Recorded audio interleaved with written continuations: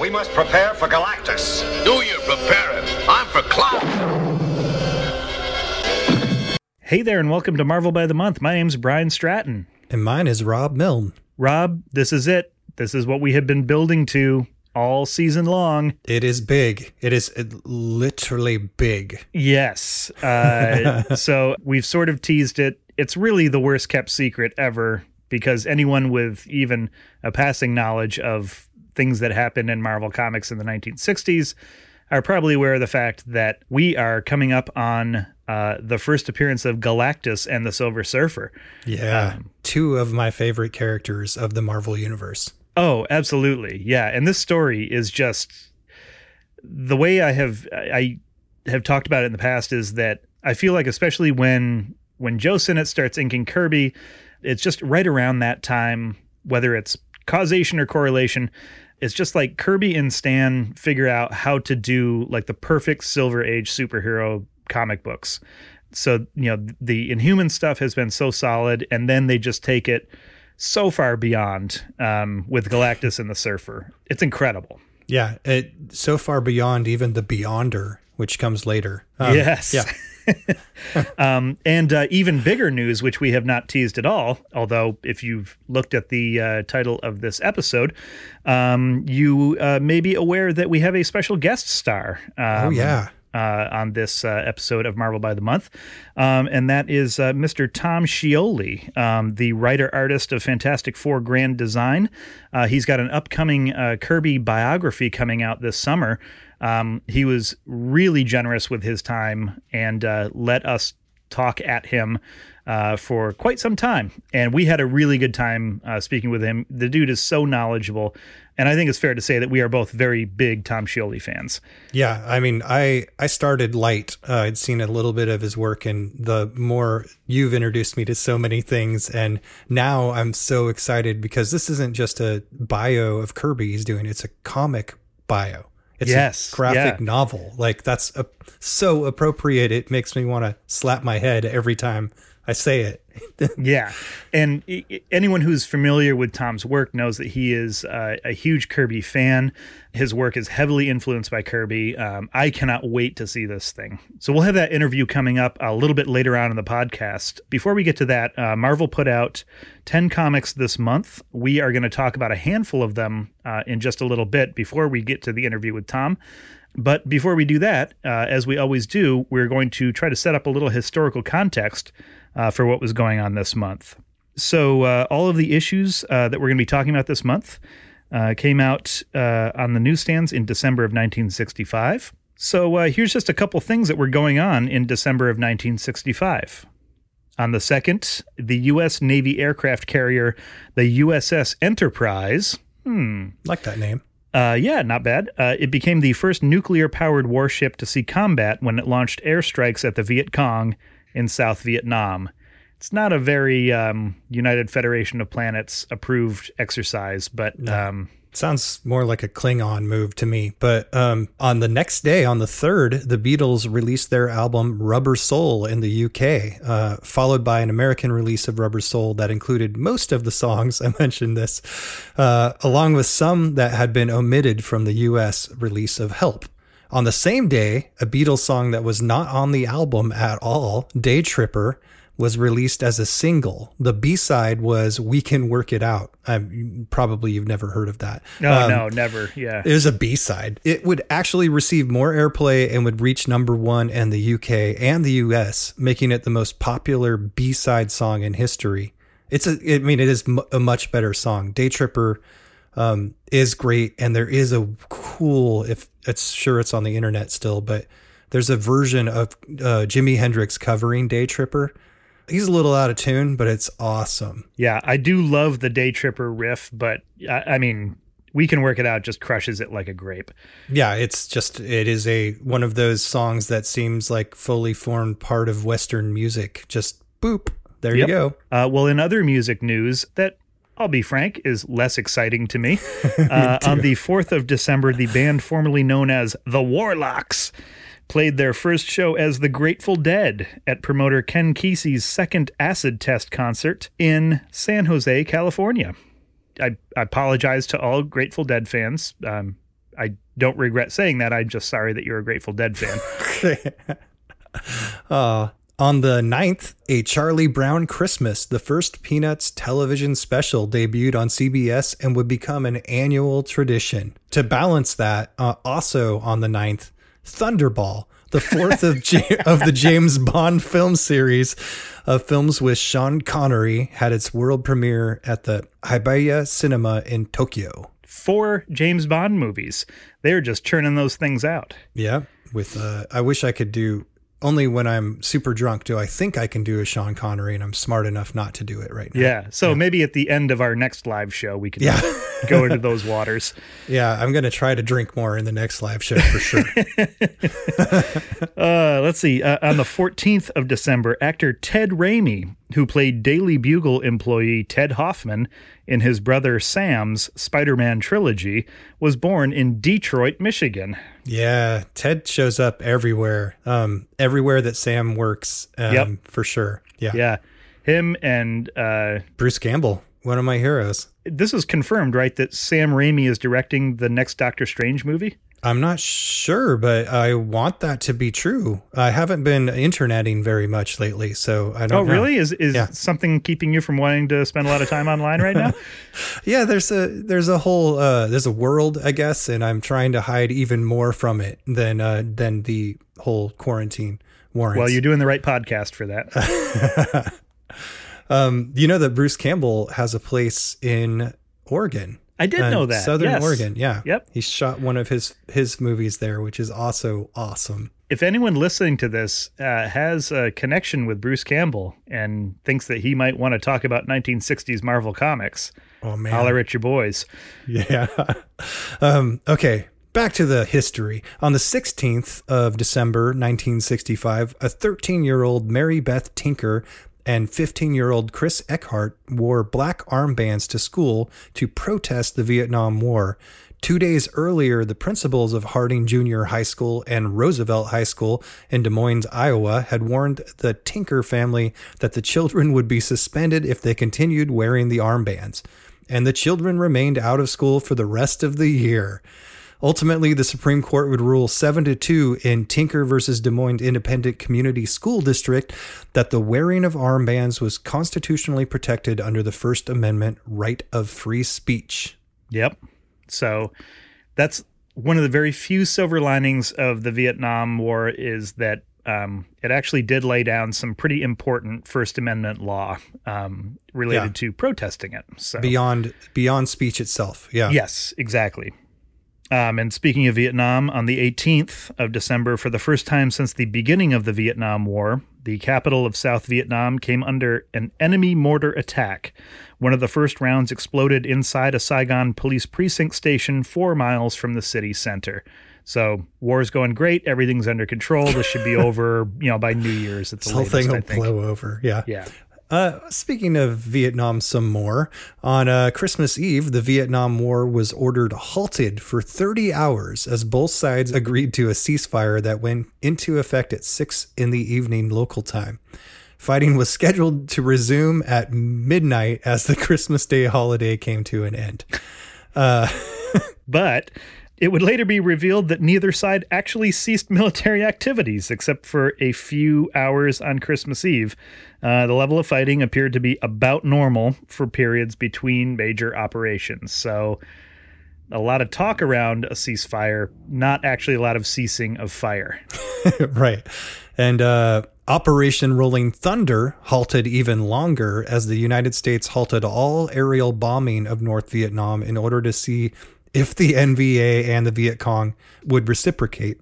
For the next 37 days, American bombers were grounded and would not resume operations until January 31st, 1966. That was an actual little bit of a reprieve, but doesn't last long, and this thing is going to get a lot worse before it gets better.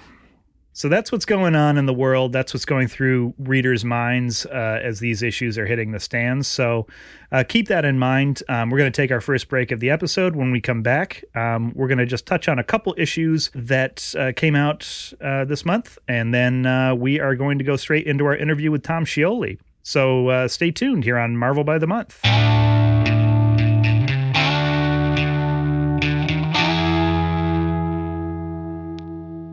All right, welcome back to Marvel by the Month. We're going to be talking with Tom Scioli about Fantastic Four number 48 a little later in the show. But before we bring him in, we're going to spend a few minutes on some of the other marvelous moments that stuck out to us this month. So, Rob, what do you got going on here? First of all, Avengers number 25. This is a pretty cool... this is written by Stan Lee, art by Don Heck with Dick Ayers. It's called Enter Doctor Doom. Ooh. So we've got Avengers versus Doom. He decides that he needs to rebuild his rep a bit before he takes on the Fantastic Four again. So he hatches a plan to defeat the Avengers, to build, if he beats the Avengers, his rep will be built. Then he's ready to take on the Fantastic Four. I don't know the exact supervillain logic, but, So he hatches this plan to defeat the Avengers by tricking Pietro and Wanda into thinking that they have an aunt in Latveria. Yes, because they're orphans, right? So yeah, like the promise of any sort of extended family is very exciting to them. So they are immediately like, let's get on a plane, let's get there. So once they arrive, he raises a dome over the entire capital city and has them arrested. A dome that blocks everyone from doing anything or any, it's talk about a quarantine. He has just built a dome over the Capitol. But the Avengers put up more of a fight than Doom expected, of course. Yep. And they managed to open the dome and escape. And even Doom admits that the Avengers outsmarted him. Better luck next time, Vic. Yeah.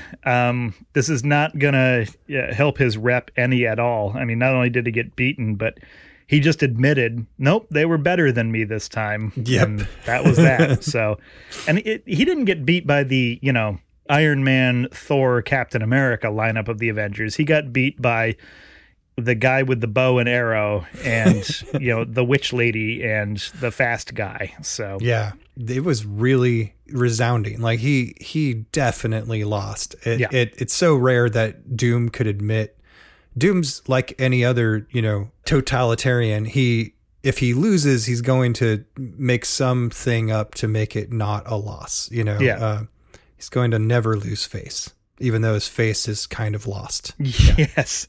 He'll just angrily tweet until all of his supporters, believe that his version of events is what actually happened.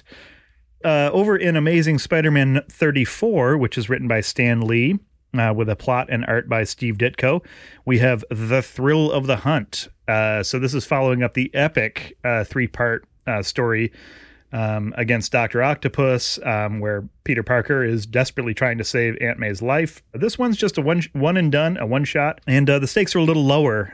Kraven the Hunter is back, and he, again, of course, wants to hunt the most dangerous game, which is not just a man, but a Spider-Man.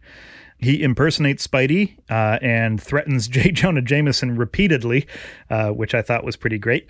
And of course, Jonah falls for it hook, line, and sinker as usual. I think this is like the second, third, maybe fourth time that a Spider-Man imposter has absolutely convinced Jonah that he's the real deal. Because it's not like he's interested in, finding out the truth or anything. Like facts aren't his thing. Yeah. Yeah. But of course, Spidey gets the better of Kraven, and Jonah is once again forced to eat crow when it comes out that Kraven was impersonating Spider-Man. There's also a couple other subplots. One is that we find out at the very end of the issue, Betty Brant has left town very suddenly. No one's quite sure why or where she's gone. We did see earlier in the issue that she wakes up in a cold sweat from a nightmare in which Peter Parker reveals to her that he's Spider-Man.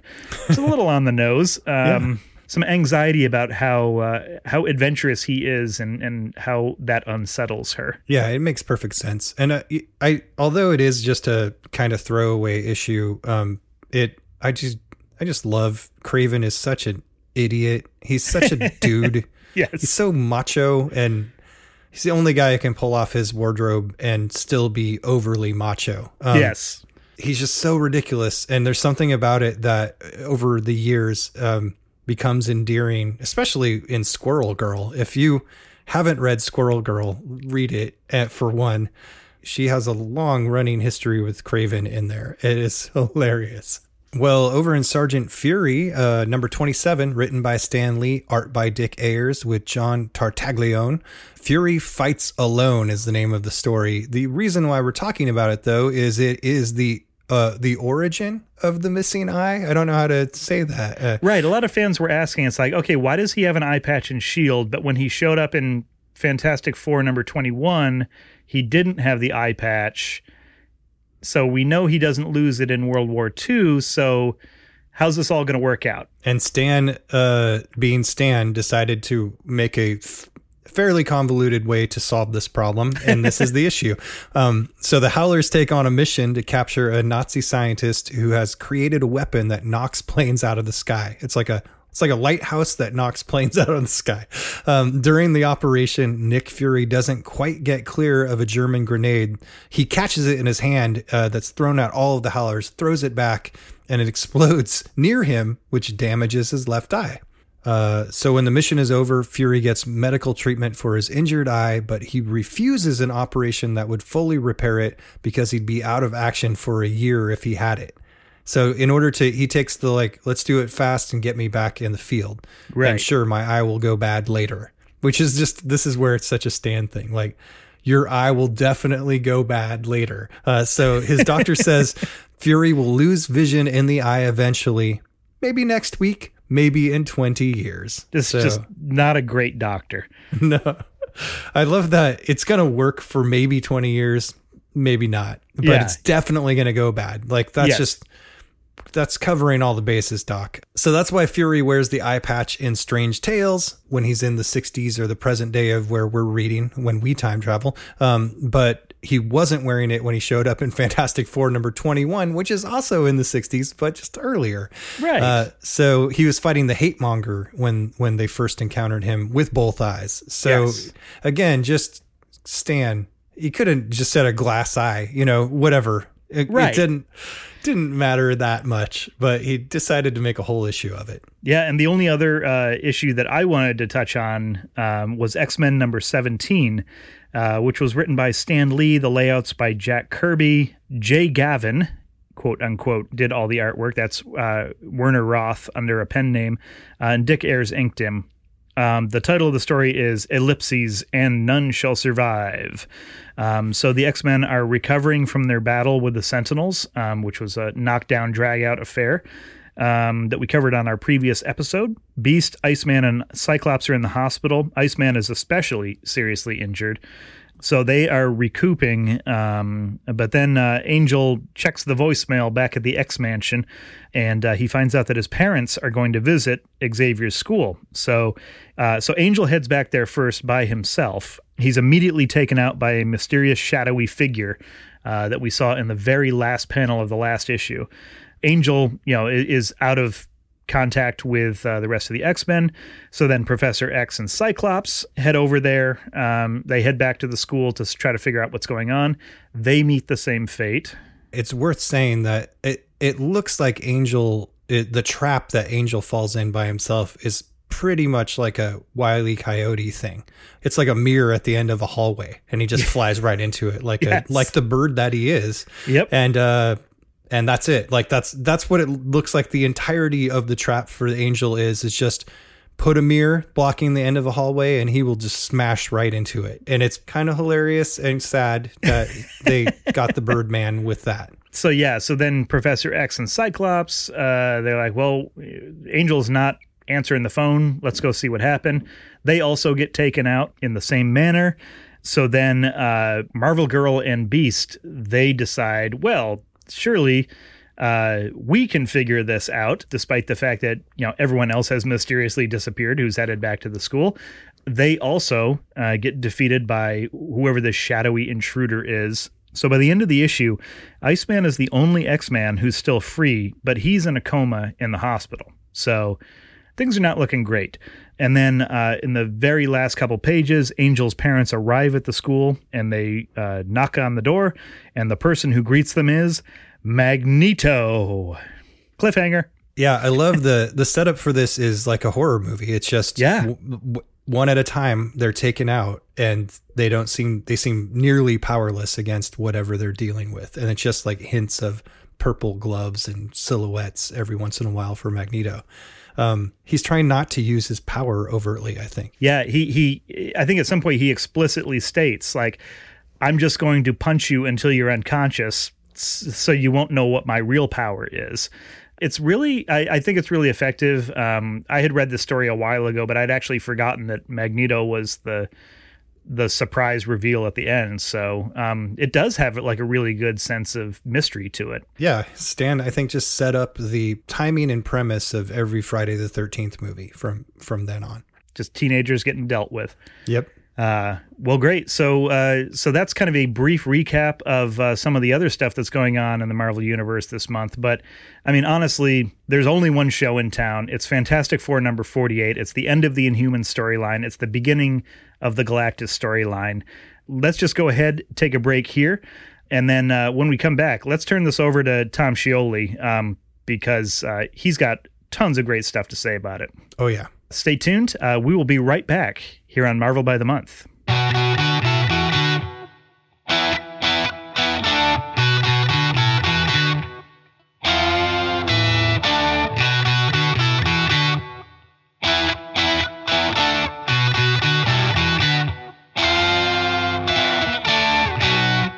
All right, welcome back to Marvel by the Month.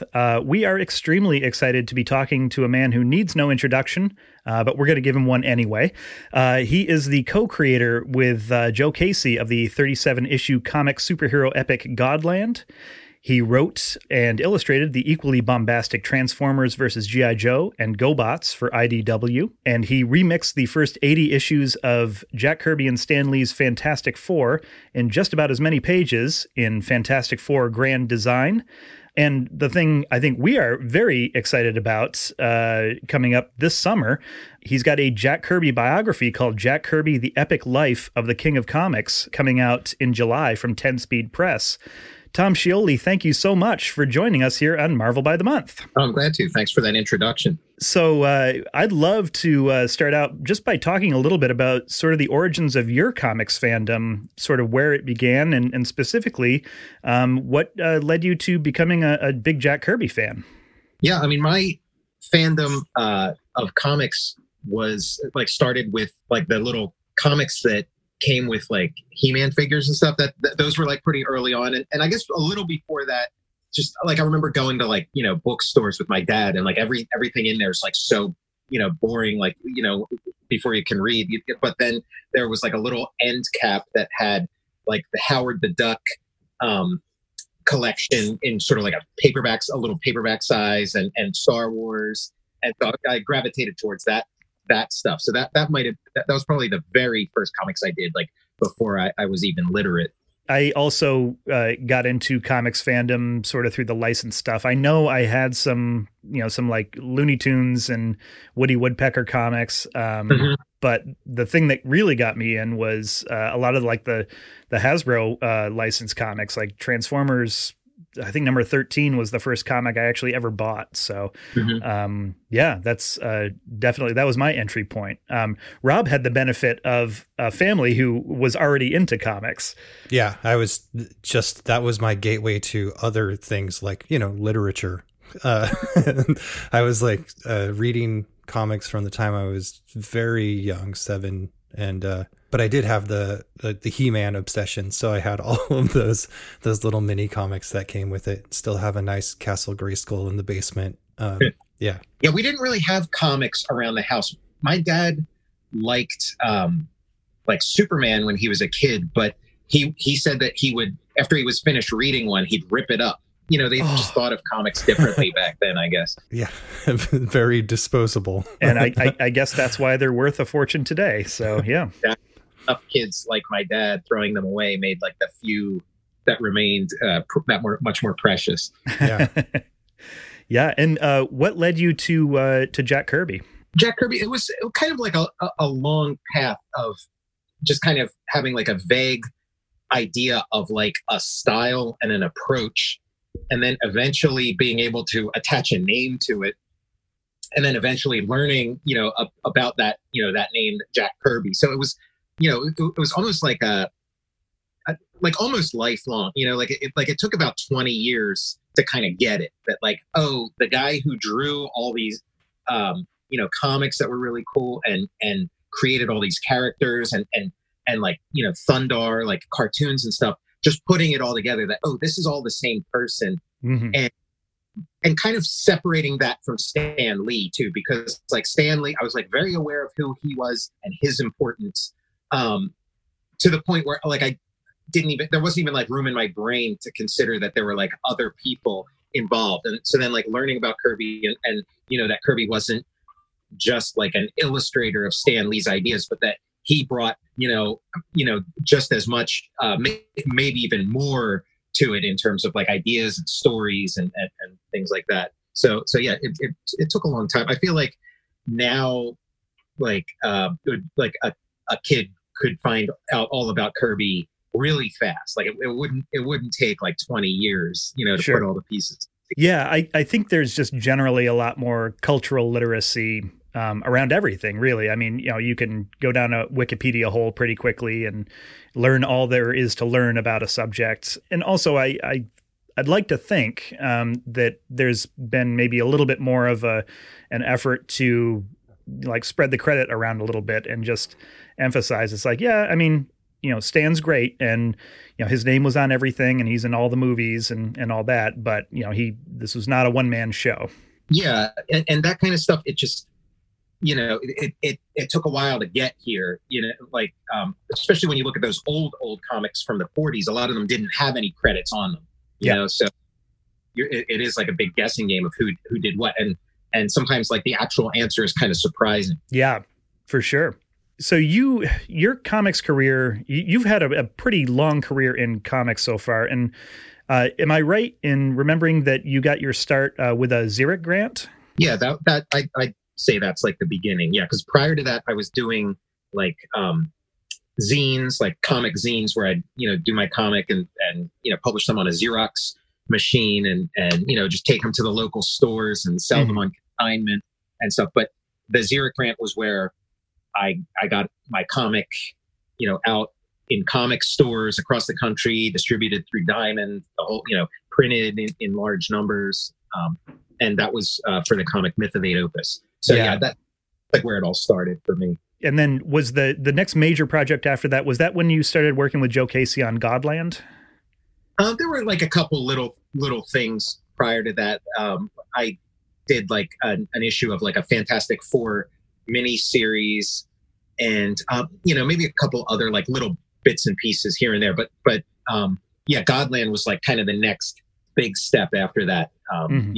Sort of like ongoing full color, where I'm the co-creator. Like, yeah, that was like a big jump, and that was around the same time as I did like a Freedom Force comic. It was like an adaptation of the PC game. Yes, that was like around the same time. Godland came out a little bit after that, but Godland, we started work on that prior to Freedom Force. Gotcha. And I feel like Godland is really where you really started letting your Kirby flag fly. I mean, it's such a wonderful, loving tribute to that cosmic space opera style. Yeah, it was. That was kind of the idea was to like try to figure out a way to take Kirby and then make it modern, like make it fit into modern being the early 2000s. And then you did a couple projects with IDW, the Transformers versus G.I. Joe limited series, and then GoBots. And these are things that I actually came to fairly recently. Like I'd mentioned earlier, Transformers was my gateway drug to Marvel Comics. That's absolutely, how I got in. So, and I hope this isn't damning it with faint praise, but I just thought both of those series were just so much fun. And considering, where you're starting from with the source material, like I really feel like you did a wonderful job elevating it and really just bringing something much deeper and more complex, but still staying very true to the spirit of, an 11-year-old playing with his transforming robot toys, which is a really neat trick to pull off. Thanks. I mean, I knew like Transformers versus G.I. Joe came first, and that like I knew when I got that opportunity that it really was that. It was like a huge opportunity, and that like I I really wanted to take it, incredibly seriously, like really, put everything I had into it, because I knew like there was just something like the material, just like I knew it could work really well with what I had to offer. And I feel like, you sort of put them through sort of a Kirby filter and they can, sort of become almost magical. And then GoBots was like a few years later, and GoBots was one where it was like, I just kept having like GoBots on my mind. Like I kept just sort of going there for some reason, like these, little like GoBots stories just started suggesting themselves to me. And I was kind of resistant to it at first. I'm like, what, why GoBots? Like nobody's looked at GoBots. Like, but I kind of just went with it. And then eventually, like I started talking to IDW and I said, like, I don't know, like, I feel like I want to tell a GoBot story. Like I have a GoBot story to tell. Is that crazy? What do you think? and they were all for it. They were excited. And they had like zero plans for GoBots. Like GoBots was just, had been sitting for decades untouched by anybody. And so like that kind of excited me too. Like the idea of like, oh, okay, I get to be the first one there, which is very rare nowadays. Like everything is coming back or has come back, or, right. Like people are digging deep into their like intellectual property archives to find, and there's not very much left. So I was shocked that something like GoBots, which actually like has a lot of name recognition. Like you just say the word GoBots, like people have heard of it, Mm-hmm. even if they that word just kind of is like in the air. Oh yeah. Yeah. I absolutely love that book. And Brian found it and, gave me some texts like, you must read this right now, just for our mutual nostalgia, but as well as the crazy, I don't know, it's got so many different layers, with Asimov's laws and sort of the Planet of the Apes, overlays, just so much nostalgia packed into one story. I loved it. Yeah. And I definitely had those toys prior to Transformers and prior to them being called GoBots even, but it was just my sweet spot too for nostalgia, and then having that story be so just time spanning and huge. I loved that. I think I remember telling you that I did not expect one of the best graphic novels that I read last year to have been a GoBots graphic novel, but here we are. Yeah, that's... And then, this leads, pretty much into what we're going to spend a lot of our time talking about today. But you had the opportunity to do Fantastic Four Grand Design for Marvel, where the premise, is similar to the X-Men Grand Design books, where you're trying to, basically kind of recap and remix a whole lot of Fantastic Four history in a very, very slim page count. And I thought your end result was phenomenal, but can you talk a little bit about that process? Like how were you approached and what was your attitude going into it? Yeah, I mean, I was approached kind of like tentatively. The editor, Chris Robinson, he said, we're thinking about doing more of these grand designs. Would you like to do it? And for Fantastic Four, and give me a pitch. Give me just like one paragraph, what issues you would cover and basically what the story would be, but don't go to any trouble, because we're not even sure if we're going to do it. Like, it was very, very tentative. Mm. And so I sort of took that and I gave him what he asked for. But then on my own, of course, I just started working because I was like, okay, if this thing goes, I want to be ready for it. Even though they're saying it's a maybe, this is big. The same way that like G.I. Joe was like a big opportunity. This is a big opportunity. So, I started working on it. And then, we talked a little bit back and forth, and Marvel just, they weren't quite ready to commit. Like they weren't sure if they were going to do any more of these grand designs or not. And eventually, like, I just figured the project was done. Like enough time had passed and I hadn't like heard anything lately about it. So I thought like, oh, I guess they decided they're, X-Men is enough and they're not going to do any more of them.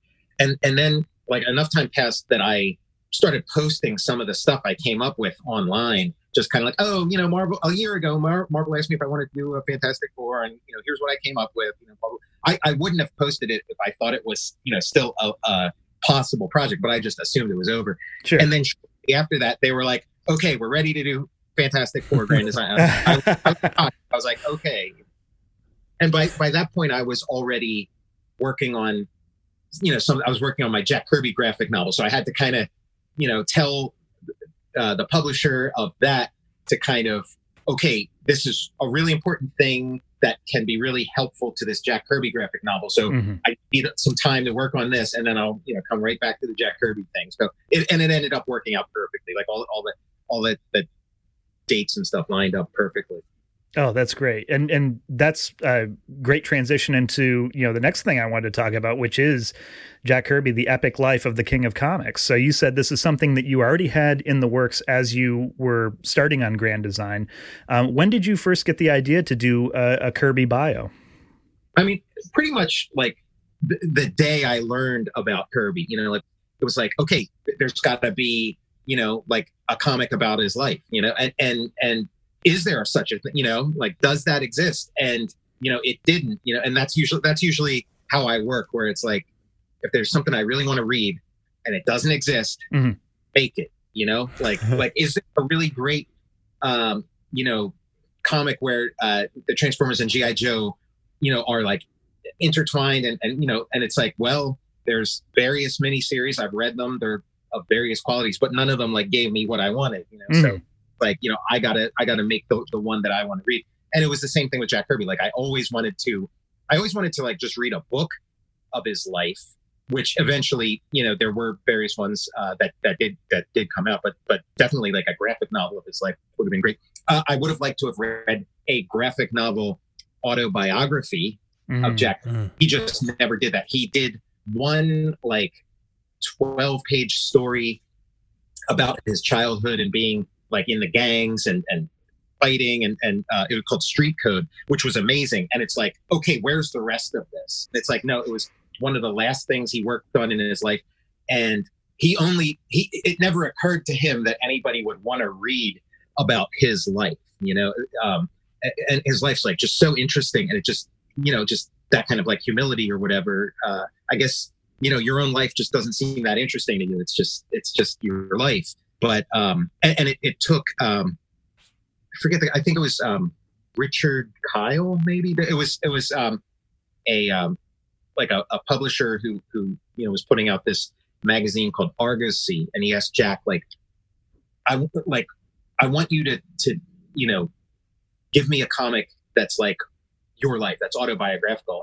And Kirby was kind of like, really? You really want that? And so he gave that. So if he hadn't been commissioned to do that story, we would have never even had that. Yeah, I feel like you can put together like bits and pieces of what Kirby's life was like, but you sort of have to read his comics out of the corner of your eye and say, it's like, okay, like some of this Yancey Street stuff speaks to like the gangs he ran in, as a kid, and some of the, Sergeant Fury stuff touches on his World War II experience, but some romance things and then like the Newsboy Legion, all that. Yeah, you get little. His work was very autobiographical. His fantastical stuff still. He claimed that he put like real people in it and real things. But again, it's like wrapped up in fiction and science fiction and fantasy. So you just don't. You don't know what the real story is. But you can definitely see hints of it. Yeah. Who were you able to reach out to as you were working on the biography? Because, one of the things that we've encountered as we're doing this podcast is, we'd love to be getting more folks, who had like firsthand knowledge of what the 1960s, Marvel quote unquote bullpen was like.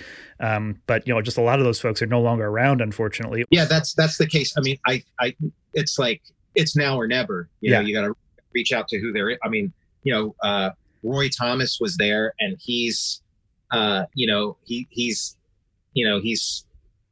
and would have a lot of, like he would be a great guest. There's a couple people like that, but Dan's not around anymore. Steve Ditko's not around. Kirby, of course, Yeah. So what were some of the primary sources you were able to use? I know there's been a few Kirby biographies out there. Mark Evanier wrote one a few years ago. I think there's, a couple others that I've seen, but I think the Comics Journal had a Jack Kirby, book that, with a bunch of interviews with him. But I mean, were you able to find a lot of information? Were you able to reach out to a lot of folks who you were able to, get some firsthand Kirby stories from? How was the process? I used, I was telling the story of Jack Kirby. So I was using sort of existing stuff. I was using interviews that Comics Journal book you mentioned. Yeah. Greg Theakston did, as many interviews as I could get my hands on to get the Jack, the direct Jack Kirby perspective. Just all of it. I wasn't looking to I felt like there was enough there already. Like the Kirby story as I knew it was enough. Mm-hmm. So I didn't speak to any of his family, at least about this particular project. Whatever I could get my hands on of the existing record of Jack Kirby. And was there anything you learned along the way that surprised you? Whether it's specifically about Kirby or just kind of generally, anything that came up during the process that you were just like, oh wow, that's fascinating, and it just didn't have it on your radar. Yeah, I mean, just a quick one is, what's Jack Kirby's first superhero? What's the first superhero Jack Kirby worked on? And, you probably have some ideas in your head of what, if you threw out, what would your guess be of Jack Kirby's first superhero that he worked on?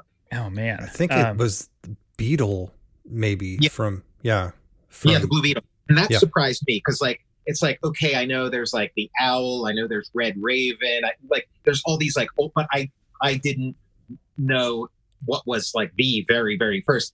And Blue Beetle was a shocker to me. I knew he had worked on Blue Beetle, but I didn't realize that was the very first, because it's not a character people really associate with Jack Kirby. If you're thinking of the Blue Beetle, you're thinking of Ditko. Yeah. Mm-hmm. But Jack, it was this guy who is, synonymous with the superhero, the first superhero he worked on, being Blue Beetle, kind of blew my mind. And it was just sort of approaching, because again, I knew Kirby's story, but just sort of going back over it and just sort of listing it in chronological order for myself is staggering. So seeing things like that of okay, what were the early things he worked on? And then the accumulation of just one character after another, one comic after another, one creation after another. You can't even believe it was one person.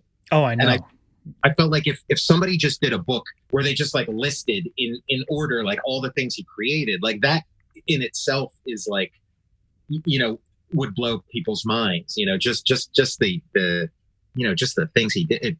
I don't know what to compare it to, His output it's like Frank Zappa or something. There's just so much stuff that you can't even wrap your mind around it. I also love those stories of him working the full-time job and then renting a hotel nearby to moonlight, to go out for lunch and make more comics for other publishers. It's just crazy. He couldn't stop making comics. He just every possible hour of the day was filled up with making comics. Yeah. When he came to Marvel, as I understand it, I mean, it was really, he had, there was a bridge that was burnt at DC Comics because of a deal that had gone bad with a newspaper strip, I think. And so they had him at Marvel. Stan had him, as his primary artist, essentially. But I mean, part of this was just a volume thing, right? He just had to produce a certain amount of work because he was the guy that Stan Lee had to work with. He needed to work a lot prior to the 60s.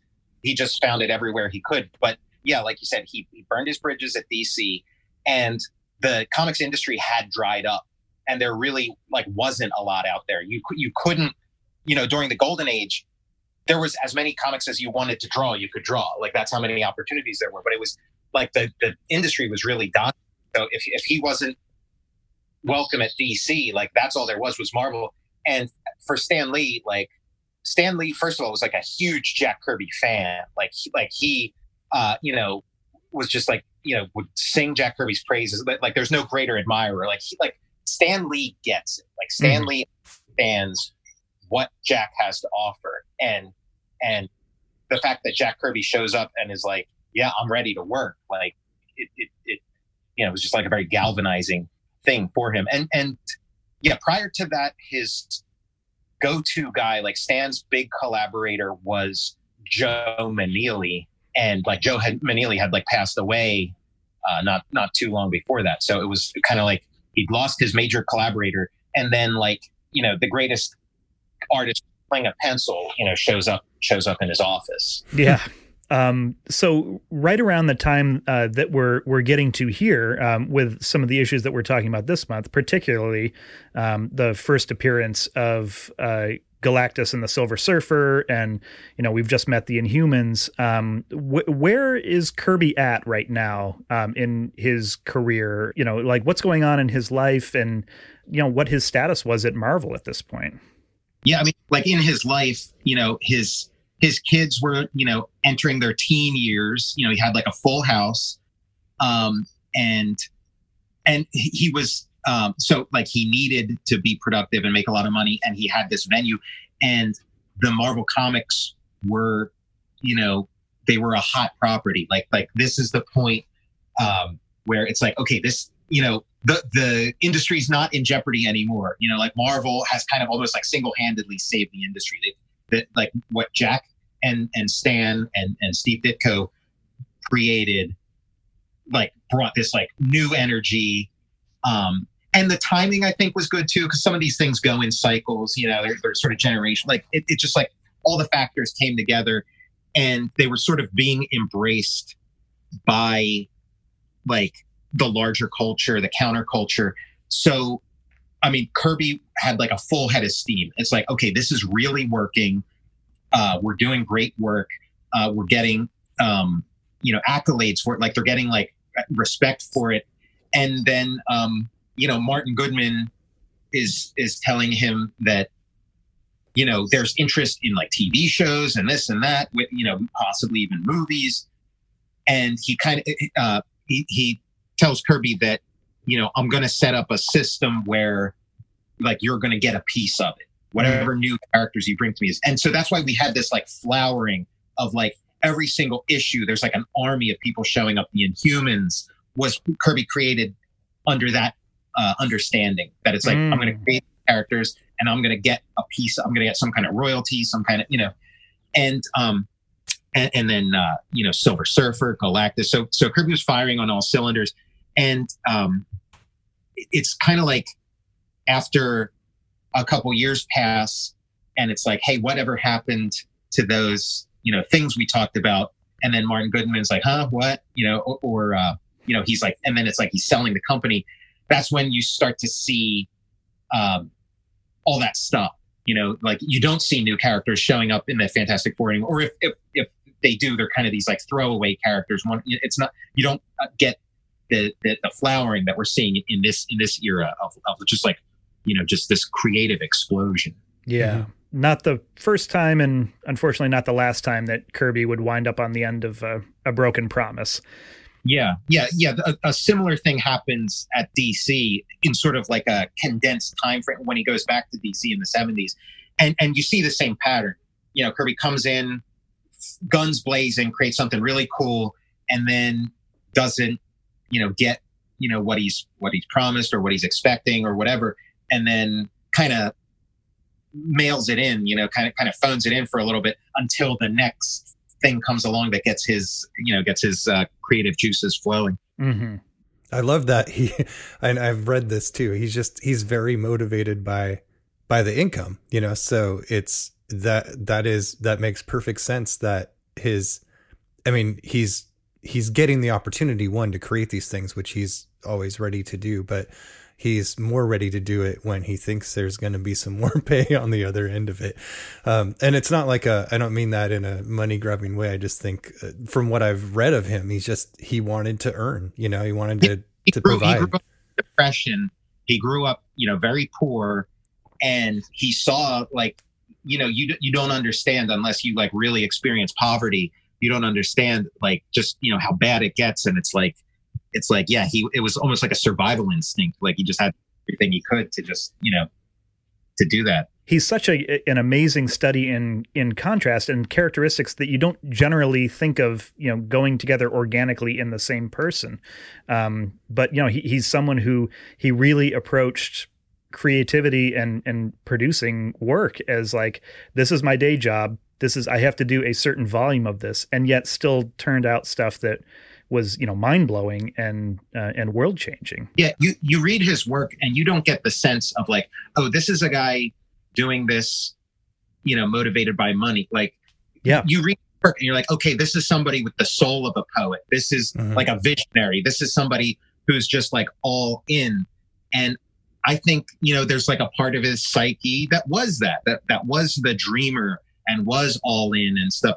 And then but then there's also part of his psyche that needs to live and has this like intense fear of poverty. But then sometimes, like, I wonder how much of his, when people would ask, oh, why do you do this? Why do you do that? And then he'd say, oh, it's, like, I'm trying to make a living. I'm trying to sell books. Mm-hmm. Like, I wonder if that is like, just like a sort of a defense, that it was like in his neighborhood, if you said, oh, I love great art and I love, I love great ideas, you maybe get beat up. Yeah. You don't be that fancy. Yeah. That's kind of, that makes perfect sense especially to me. But having, liked to, my imagination of what Jack Kirby was before I saw pictures, and I mean, some kind of spaceman like Bootsy Collins or something, just like making Elton John look underdressed, and it was so cool to me to see him just be this very down to earth, blue collar kind of guy. And I feel that Kirby really was hitting his stride right around this point. I feel like things are just really starting to click and really starting to mesh for Kirby and for Marvel. And, I really feel like, and I don't think this is an original observation, but I really feel like the first appearance of Galactus is sort of this tentpole moment where it's like this, comics are different now. Yeah, it holds up like as its own thing, in a unit. Like it works really well in the continuity, if you're reading issue to issue and then get to it. But then, like, the way I was introduced to it was in the Treasury edition, where it's just sort of reprinted as if it's, like a novel or something. As this great standalone, just sort of like sci-fi adventure story. It's just really great. Yeah, absolutely. How has the story evolved for you over the years? I feel like, I've read it several times over the last 20 years, and I feel like I get something a little different out of it every time. But, what would you say first grabbed you when you were younger, and then especially like as you were revisiting for Grand Design, what were some of the things that jumped out at you? Yeah, I mean, like it was just, everything felt so new. Like when the first time I read it, I was maybe like 18 or something, and I had read Silver Surfer stories before, and I was interested in the Silver Surfer and curious about the Silver Surfer. And then, like, when he shows up in this story, he just feels like something totally new. He's just, and the way he's described as sort of, and the way he's shown as like, because like previously when I'd seen the Silver Surfer in, cartoons or video games or comics, it's kind of like his surfboard almost has like a jetpack almost, it's just propelled, he's flying. But in this, it's like he's really surfing. Like two meteorites crash into each other and make an explosion, and he rides that energy. And then a comet goes by, and then he rides the ripple of the it was just like really like beautiful and so well thought out, and just kind of pulls you into the universe. And then the Skrull are there, and they're like, oh no, it's the Silver Surfer. This is bad news. And then they like shut down their whole universe. They turn off the lights basically on their house. So it's like just that buildup was so great. Like and again, I think that's a lesson a lot of like creators took from it too, was like, and even Stan and Jack would continue to use that trope of like just telling you, here's a guy who's really freaky, and you know what? there's an even scarier guy that he works for. And then at the end of the issue, they show you that guy. They show you Galactus. So I was just, and at the time that I read it, I was like, I wanted to create. I was interested in creating comics. I was interested in creating movies. So I was taking sort of like story notes. Yeah. Yeah, it's very much like still the trope of many horror movie, or, you see the monster in the last few minutes, but everything else is building up, or like Cloverfield or something, just anything where it lets you build up the terror in your mind before the big reveal. And it's so great in that pacing. And I don't know if I know there were some sci-fi movies and some horror movies that touched this, but it seemed like so over the top. Just really propelling that idea to galactic proportions. So it's great. And I do feel like Fantastic Four 48 is such an interesting issue. So you go into it, and we've had 4 issues before that talking about the Inhumans. They've been introduced. We've learned a little bit more about them, but there's still a lot of questions. We wind up going to the Great Refuge and seeing that for the first time. And then, the first 7 or so pages of Fantastic Four 48 is we find out that, Maximus's Atmo gun, he thought he was going to exterminate humanity, but it turns out that humanity and the Inhumans are more closely related than anyone thought. So that didn't work. So then he seals off the Great Refuge. The Fantastic Four get kicked out. And so you've gone into this issue thinking it's like, well, this is going to be the conclusion to the Inhumans story. And it is. But then, all of a sudden, halfway through the issue, that story's wrapped up. And now you just see the Silver guy flying around in space. And you're like, well, what's going on here? And then the rest of it is just this really great mounting sense of dread. And the pacing of it, I think, is really incredible. Starting with the sky on fire, which it's so good. Like, just light the entire sky on fire. That'll really start off. And just the torch flying over panicked New York. I did not expect that in the middle of the issue. The story beats aren't obvious. They're like, if you were like, okay, I'm going to tell a story about this like giant scary alien guy that's going to come to Earth, and you think, how would I tell that? Like, it goes on, like you said, the fire in the sky, and it goes on all these like interesting tangents and ways of communicating that have like a logic, but like would not just wouldn't really occur to you to do. And I think the Watcher is really used to good effect here. So we don't realize that he's on Earth and until late in the issue, but so Reed Richards has locked himself away in his laboratory, and he's frantically working on something. He's not leaving. He's not eating, and Sue's getting concerned about that. And then Reed winds up getting crabby with her, which he's been doing for a few issues now. But then you find out that he's locked himself away, and the Watcher's in there, and the Watcher is terrified about what's going to happen because he knows what's coming. And I think we've never seen the Watcher in that position before. We know he's incredibly cosmically powerful. But to see him afraid, I think really kind of drives the point home as well. Yeah. And the Watcher had been this sort of recurring character. Like, he was like the Galactus before Galactus. He was like the cosmic power.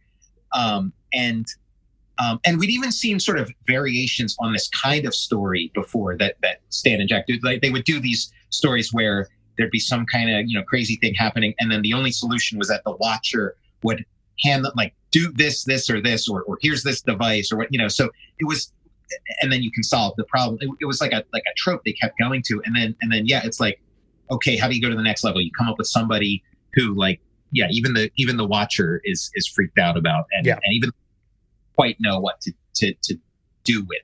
Yeah. And I love that the Watcher is, most of the time when you see the Watcher, he is interfering and not watching. Like, his prime directive is just ruined all the time, but this is the most. He's just totally like, he's doing everything he can to save Earth because it's his favorite TV show. Yes, like Star Trek, like the prime directive is there to be broken. Like, it's constantly same thing with like the Watcher. I don't interfere.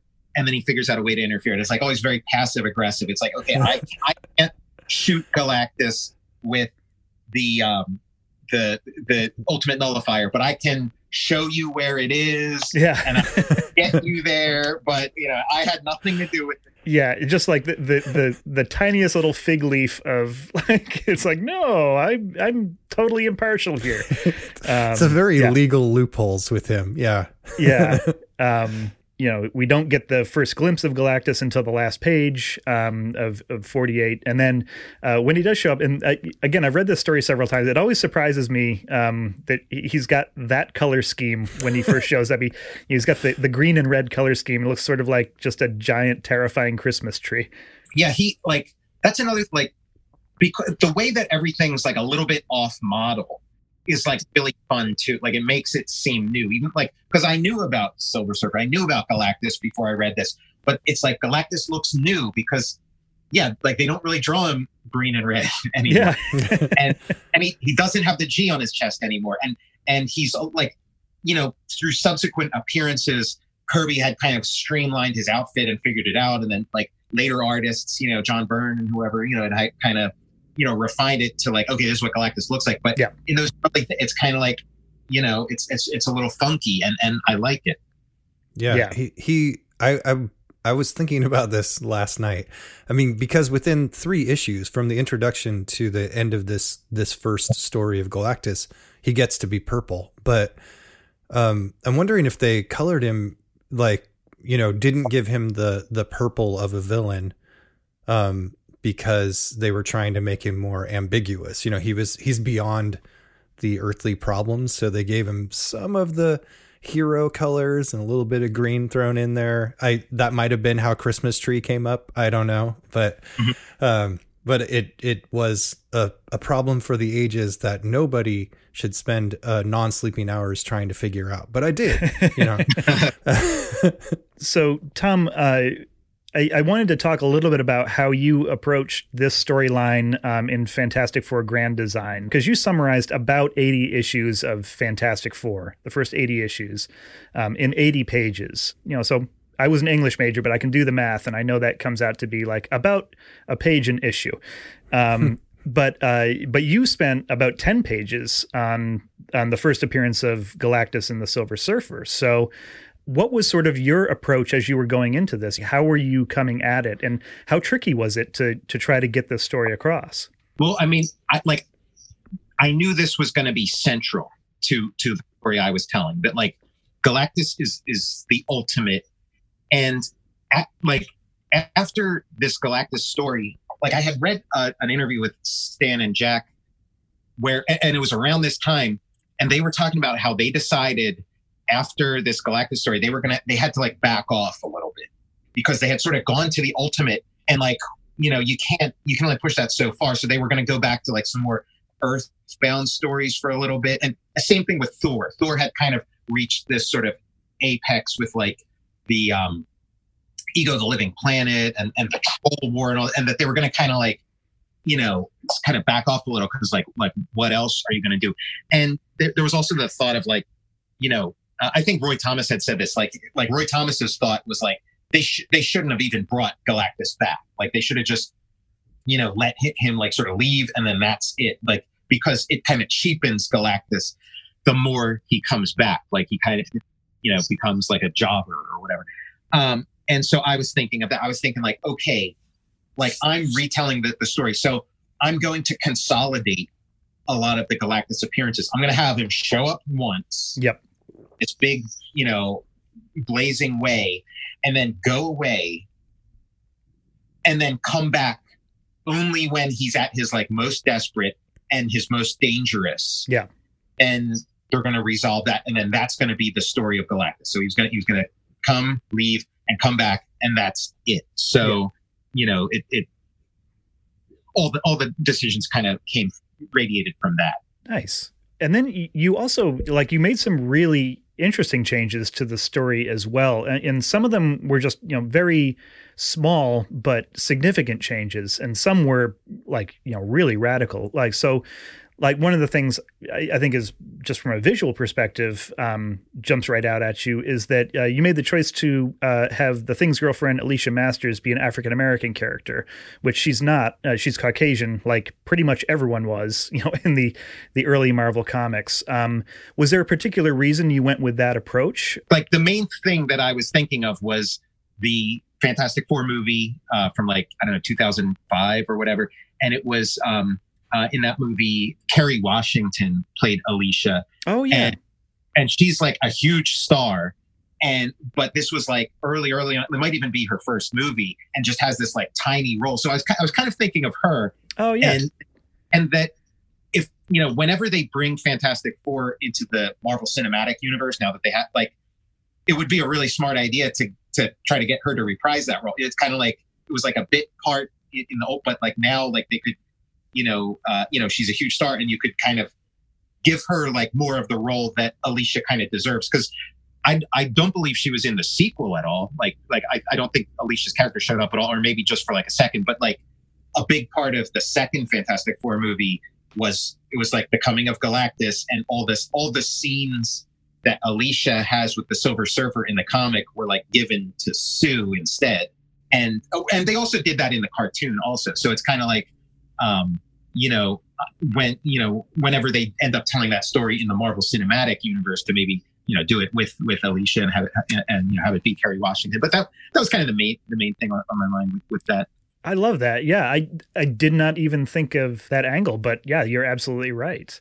And another thing that really jumped out specifically about the Galactus storyline is what you did with Johnny Storm's mission to retrieve the Ultimate Nullifier. Like, as opposed to everything else in the story, which in Grand Design, which is very condensed from the source material, you actually expanded Johnny's voyage to get the Ultimate Nullifier in this really kind of beautiful, like Kubrick 2001 style psychedelic experience. What was going through your mind when you wanted to blow that out? I was thinking a lot about like the Joseph Campbell hero's journey, and like all the different stages of it, and what happens in the different stages. And when you like line it up with Kirby's stuff, it does line up really nicely. Yeah. But he does hit a lot of, and then sometimes there's like little gaps and stuff, and it just like it just kind of came together, like that going into Galactus's ship and getting the Ultimate Nullifier is kind of like I forget the exact words, but it's like the elixir of life, and all this kind of stuff. And so it's sort of expanded, and like you said, like sort of like a Kubrick thing, like 2001. It just seemed like an opportunity to like expand that. And then I was able to fit in some of the storylines and things that I wasn't going to fit into the story. Like I was able to put in some of the things that happened in the 80s and the 90s as sort of like it's like, is this a dream sequence? Is he seeing the future? Is he living in a parallel universe? And, and then just the thing of like, where he goes through this whole journey, and then he gets the Ultimate Nullifier and then brings it back. And he's like, I have it. He's got his hands cupped, and then he opens up his hands and there's like nothing in there. Yeah. And I was just like, it's like, I mean, because that's part of the hero's journey too, is most of the time the hero is like unsuccessful in, like, he gets this knowledge in the other realms, that these higher universal realms, and then he tries to bring it back to the Earth, and more often than not fails. Like he's unable to bring that magical knowledge to the Earth. And so it's kind of that. And I was also like thinking of when sometimes like I'll be dreaming, and then in the dream, it's like, okay, I find this like golden key or something. And then you almost feel like that golden key is like there, like in bed with you, or like you're holding it or whatever. And then you kind of wake up and you're like, where's that golden key? It's like, oh, wait a second, that was just a dream, Yeah, But, I was kind of thinking of that too, Yeah, no, it totally reads like a fever dream. I love it. It's such a wonderful sequence, and it's perfect. I mean, I do think that from what we see later, when Johnny's like having PTSD from his cosmic journey, like sitting in the dean's office, trying to figure out how to wrap his mind around normal life or going to college when he's been to the far ends of the universe. It is like super transformative for him. Like but it's very quick in the normal comics. So I think it does bear some expansion. Yeah. Another thing that stood out to me was you sort of introduced the idea of sort of a father-son relationship between Watcher and Galactus, and then also Galactus and the Surfer, which it felt completely original, but also absolutely appropriate. Like, this was something that has always been a part of the story, but you were just the first person to surface it. Where did that come from? Yeah, like a lot of that is, just kind of like thinking about these characters and kind of, like the Da Vinci Code or something. Like, we have a lot of these like preconceived notions about what these stories are, but if you just kind of look at what's actually there, as opposed to like what you think is there or what you've heard is there, or these things do kind of reveal themselves, and a lot of it was like looking at like how Jack Kirby like outside of the comic, like how Jack Kirby describes these characters, and I think he like, I don't know that he describes it as like a father, like the Silver Surfer and Galactus as like a son and father relation. Like he might, but he does like talk about him as like a fallen angel, and this is God, and Galactus is God, and right.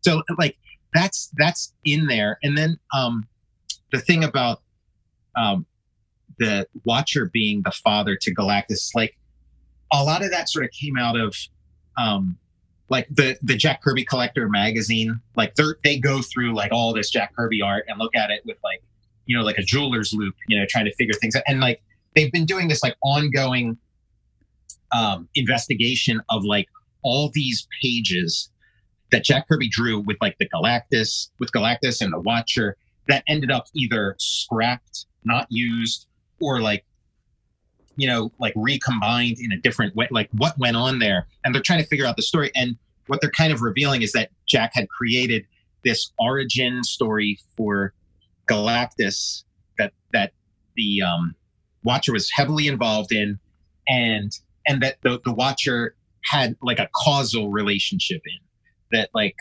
Galactus was, dying, like he, he was just whatever he was dying. And the Watcher like brings him back to life, helps him out, and then Galactus goes on to like destroy all these worlds. And then after that, the Watcher takes this vow to never never interfere ever again. Now this like violated some things that were established in the comics continuity, because the Watcher, it's like a whole race of Watchers, but as far as I know, like those things weren't things that were established in Jack Kirby comics. There's like a Larry Lieber and Stan Lee Watcher thing that establishes a lot of the lore of the Watcher. So like Kirby, that's probably why Stan scrapped a lot of this stuff, was because Jack, it doesn't work because this. But like according to Jack Kirby, this is the story he's telling. And he doesn't care what anybody else did.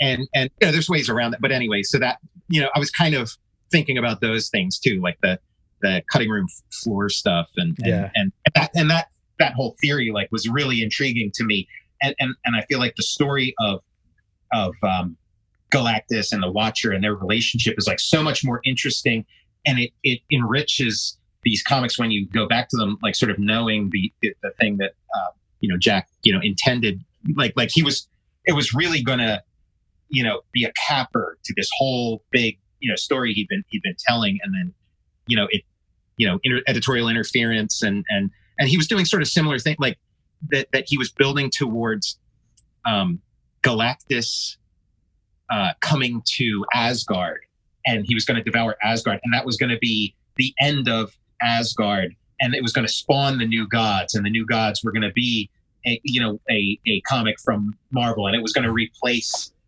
Thor. Thor was going to, and so these are the ideas Kirby had, and it just wasn't going to happen. It just wasn't going to happen. And so, the rest is history. Yeah. I want to live on that alternate Earth where all that happened. Oh, that would be awesome. Like a Marvel version of New Gods, and having Galactus eat Asgard would be pretty cool. If Marvel had New Gods, they wouldn't have canceled it. Like they understood, what Kirby had to offer, and DC didn't, which is why DC didn't, keep his good stuff going. Yeah. Yeah. Well, Tom, thank you so much for joining us today. This has just been an absolute delight. We are both huge fans of your work. This has been the highlight of our pandemic so far. So, so we've got Jack Kirby, The Epic Life of the King of Comics, coming out in July from 10 Speed Press. Is there anything else you've got in the works that we should be keeping on our radar? No, I'm working on, my next big project, but it's not ready to be announced. But, in the meantime, I've been doing a lot of little comics here and there on like my Instagram and Twitter, just like sort of fun little experiments. Yes. Yeah. We can definitely vouch for your Instagram. It's fantastic. It's a treat on a daily basis. But yeah, thank you so much. And I hope when you do have something else to be rolling out, maybe we can have you back on. Yeah, sounds great.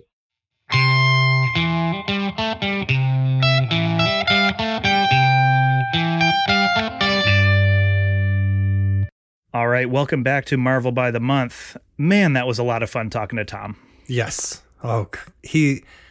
I'm so excited for what he's working on, and I'm so excited for what he has worked on. So it was a privilege to talk to him, and he knows so much, Yeah, absolutely. If you have not read Fantastic Four Grand Design, I think the second issue just became available in Marvel Unlimited like this week or last week. So both issues are up there now. It's really worth checking out. If you are a fan of the 1960s Fantastic Four, he just does such a amazingly clever and fun and weird job, like remixing it and condensing it. It's so good. I cannot recommend it highly enough. Yeah, and it's also just a way to catch up in a more contemporary way. If you haven't listened to us go agonizingly slowly through all of these issues, you can just read this in a shorter amount of time and be all caught up with the Fantastic Four very quickly. Yeah.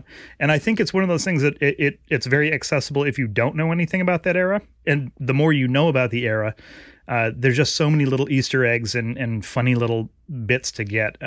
It's just great. So that is our show for this week. One of my favorite ones that we've done so far. And I'm really happy that I feel like we are doing justice to the biggest storyline that we've covered so far as well, which is great. Yeah, we've got to bring in some big help to get through this storyline, and Tom was perfect to kick it off. Yeah. I also imagine that some folks may be listening to this for the first time ever because, let's face it, you and I, we bring no cred with us. But when you have a Tom Scioli on your podcast, then maybe people are willing to give you a second look. So if you have enjoyed what you've been hearing so far, go ahead, hit that subscribe button. We would really appreciate that. We have a couple of great episodes coming up in the next few weeks that you are not going to want to miss. Definitely the next couple, I think, are going to be very good as we continue through the Coming of Galactus storyline. And then we've got some great stuff planned beyond that. So subscribe and you won't miss anything. I think that we do a fine job, but I really love it when we have some other people on that can bring a little more perspective to what we're talking about, or just a fresh perspective. So that's what you're in for. It's what you just heard. That's what you're in for the next couple of episodes. For sure, at least. And if you have been listening to us for a while, and if you haven't gotten sick of us yet, thank you so much. It would be great if you could give us a little, maybe a 5-star rating and a review on iTunes. I don't think we've ever explicitly asked for that, but that's actually really helpful to help people discover the podcast. We would certainly appreciate that. And then if you'd be so kind as to follow us on social media and spread the word. On Twitter, you can find us at MarvelBTM. Instagram is at Marvel by the Month. Facebook is facebook.com/Marvel by the Month. You can email us or email us a voice memo at marvelbythemonth@gmail.com. Or you could just head to marvelbythemonth.com where all of these things are available. And when you go to Marvel by the Month, if you click the shop button, you will find a link to our Threadless store there, which has I'm going to say world famous, Stay Inside and Read Comics Mjolnir t-shirt that Rob designed. It is. It's definitely famous in some world. Let's say 616. Yeah, I think that's legit. It's a fun design. We created it long before the COVID epidemic. It just wound up, unfortunately, being a lot more resonant than we thought it was going to be. Hopefully, we are not totally sick of staying inside and reading comics by the time this thing is in the rear view. But if we are, we'll just come up with another shirt. And I think it's at least a positive message for in our own joking way. Yes. For something to do during this time. So I hope it brings a little smile or joy to people. Absolutely. So thanks again to Tom Scioli, to all of you who are listening. For Marvel by the Month, I'm Brian Stratton. And I'm Rob Milne.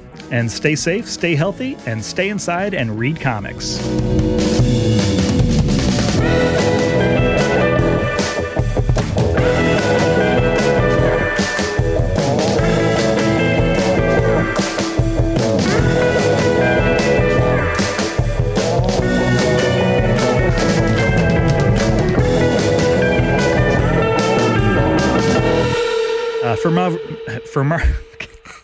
Marvel Girl. God, of all the words that I could have trouble saying, that is like maybe the worst one. Yeah. You just have to say it 100 times a podcast. Yeah.